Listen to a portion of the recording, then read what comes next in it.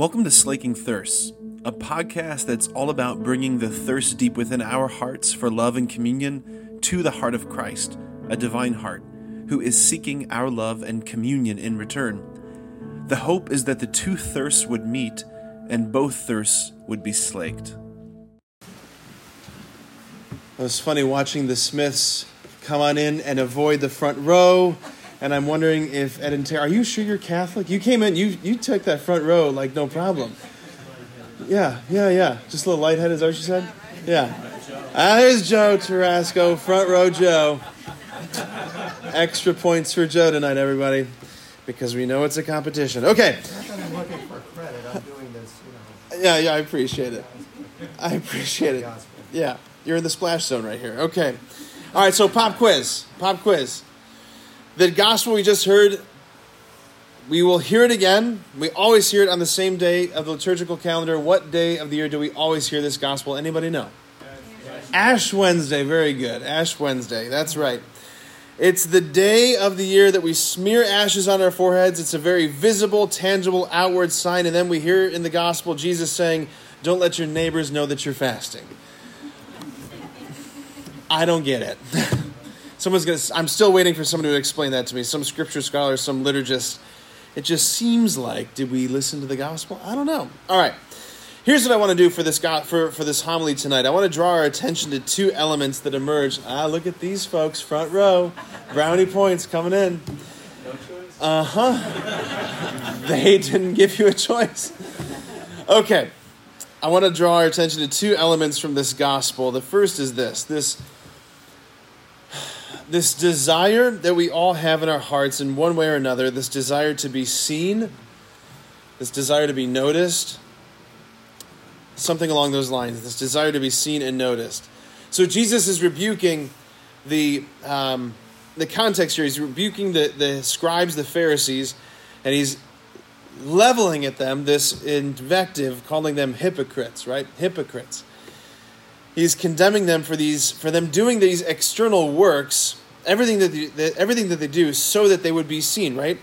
That they blow their trumpets before they give alms. I'm giving alms to the temple, right? Or they look gloomy when they're fasting. Or all their works, he says, all their works they perform in order to be seen. Okay. It's important to not just simply stop with the sort of condemnation of this performance syndrome, because it's not really that simple. And it's not really a condemnation either. What Jesus is getting at in this gospel, it's more of a correction than a condemnation. It's more of a reorientation of their hearts and their desires. He's drawing them to see that it's I'll put it this way. The problem with the Pharisees and the scribes was not that they wanted to be seen and noticed. That was not the problem. It was the audience that they were choosing. That was the problem. It was the audience that they were choosing, that they were focusing on. We are meant to be seen. We are meant to be noticed. We're meant to be kind of living under the spotlight of delight that comes from our Father. But when we look out horizontally and are doing everything to be seen and noticed by the people around us, that's where the desire has gone askew. The desire is not bad. The desire is good. It has a place. It has a satisfaction. And it's the Father. The problem is when we take that desire that's meant to be upward and we point it outward at the people around us. We're meant to be seen and noticed by the Father. And the second element that I just want to draw our attention to is this distinction between seeming and appearing versus actually being. The distinction between seeming or appearing versus actually being. That there are many, many people, I think, in our church, and maybe some of us tonight, who are resigned to the belief that the best that I should hope for is just appearing holy. The best that I can hope for in this life is, at the very least, just appearing holy, at least appearing like I'm good, at least appearing like I'm integrated and prayerful, and that I'm a disciplined person. That the best that I could hope for is appearing to be this way to other people, because I know deep down what I'm made of. I know deep down in the secret of my own heart what I struggle with, what I think, how I react, how I respond. I know my story from the inside out. I know what I actually do behind closed doors in the dark. So, like, the best that I can really hope for is just that others will think well of me. That others will think that I'm holy. I don't really actually have the hope of being good, just appearing good. Friends, I just want to say, I'll say this, that I know what it is to be in that place. I've been in that place. I was in that place for a long time when I was in the seminary. Most of my years of seminary, that's where my heart was. This sort of addiction to affirmation, this obsession about, well, do I at least look holy? Because these other guys around me, they really look holy. Like, they are not moving during chapel. And I'm like, so fidgety, right? At least I can appear holy. At least I can appear impressive. At least I can appear like I know Jesus. That's not the gospel. Like, Jesus did not come to give us coping mechanisms. Like, he didn't come so that we could have a placebo, that we would just simply white knuckle it through. Like, this is not the hope of Jesus, that you can just appear good. The hope is actually that you actually become good. You become transformed. Like, Christianity is not, at best, an impressive, socially acceptable costume that I get to wear that impresses people. That's not Christianity. That's not discipleship. Like, this is a path of genuine transformation. It's a very painful path of transformation because it's the path of letting go of the things that I'm so attached to. It's the path of self-surrender. It's the path of conformity to the man on the cross. There's no other Christianity, by the way. There's not self-help Christianity. Yeah, I know there is out there on the bookshelves and on the TV, there's self-help Christianity, but I just don't want to be them on Judgment Day. I'll just say that, because that's not the gospel. I preach one thing, Paul says, Christ and him crucified. If you're looking for a shortcut to glory, you're not going to find it. There's one path. And it's a real path, though. Like, if you walk this real path of letting Jesus get real close, it's a real path to transformation unto glory. That Martin Luther had it wrong. That we are not merely snow-covered dung heaps. Like, we're just this dung heap of absolute abject brokenness because of the fall. And the best that we could hope for is that we get clothed in the righteousness of Christ. I get why that's appealing. Like, it just means that I get to wear Christianity. But the idea of actually having Jesus transform, like, the compost pile of my humanity, and that he's going to grow something in me, he's going to put new life in me, like, that's the difference. We're not dung heaps, we're compost piles. It's an important nuance.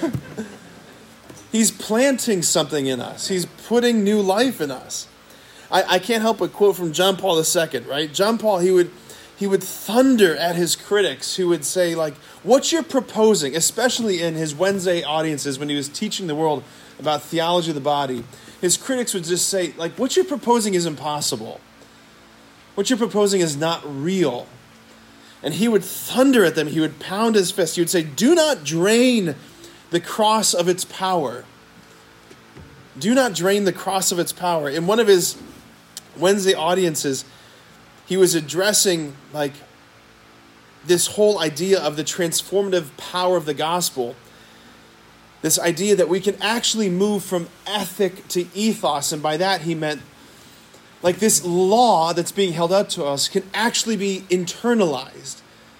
That we can be transformed from the inside out. We won't just simply need the external law to constrain our freedom, but we can be transformed from the inside out. This is what JP2 said. Many people seem to doubt this effectiveness and thus conclude that the freedom I hold out is beyond the realm of man's possibilities. Yeah, I get it. Then he has this. From one perspective, these critics are correct. Then JP2 asks this. But what are the concrete possibilities of man? Like, you know what people say? I'm just merely human. Maybe we've said this. I'm just merely human. Okay. But do you know what it means to be human? Like, do you know what you are? Do you know your destiny? Do you know how you've been bought at such a high price? Do you know what it means to be human? What are the concrete possibilities of man? JP2 asks. And of which man are we speaking? That's more like, of which man are we speaking? That's more JP2. Of man dominated by lust, or of man redeemed by Christ? Which man are we talking about? The man dominated by concupiscence, the man dominated by sinfulness, or are we talking about the man who's been redeemed by Christ? For those dominated by lust, what I hold out is impossible. And just substitute lust with whatever your favorite sin happens to be, or your favorite temptation. But those who enter the effectiveness of redemption discover another vision of man's possibilities. What is this effectiveness of redemption? It's letting yourself really be seen by Jesus. I mean, think about Zacchaeus, right? The tax collector. He was up in the sycamore tree. He wanted to catch a glimpse of Jesus as he passed by. Here he is, Zacchaeus, wrapped up in a life of complete brokenness, addiction, intractable sinfulness. He was in a pit that he couldn't get himself out of. And there he is in the tree. He's looking at the Lord. He is the observer. Jesus is the observed. With no hope in his heart that he would ever change. There was no hope that he would change. Jesus was just an amusement that afternoon. Like, I got to say I saw the Jesus guy. Nothing was going to be different for him. And then there's the moment where Jesus looks up in the tree. They meet eye to eye. And Zacchaeus just falls out of the tree like this ripe fruit. His life is changed because he met him eye to eye. He was not just simply looking at the Lord, but he himself was now the looked at, the gazed upon. He was seen by Jesus. That compost pile of his humanity was actually now invaded with seeds of glory. So back to these Pharisees, back to the Pharisee in our own hearts, right? Performing our works to be seen by other people. Things will never change for you and for me unless and until we meet Jesus. Eye to eye, nose to nose, heart to heart. Unless we, in our naked complexity, allow ourselves to be seen by him. Unless our hearts are attuned to this audience of one that we all have, that he's really, right now, with rapt attention, gazing upon you. Rapt attention. Undivided divine attention, gazing upon you. And just simply waiting for you to look up. It is that easy. We make it very complicated. They made it very complicated. But it isn't really.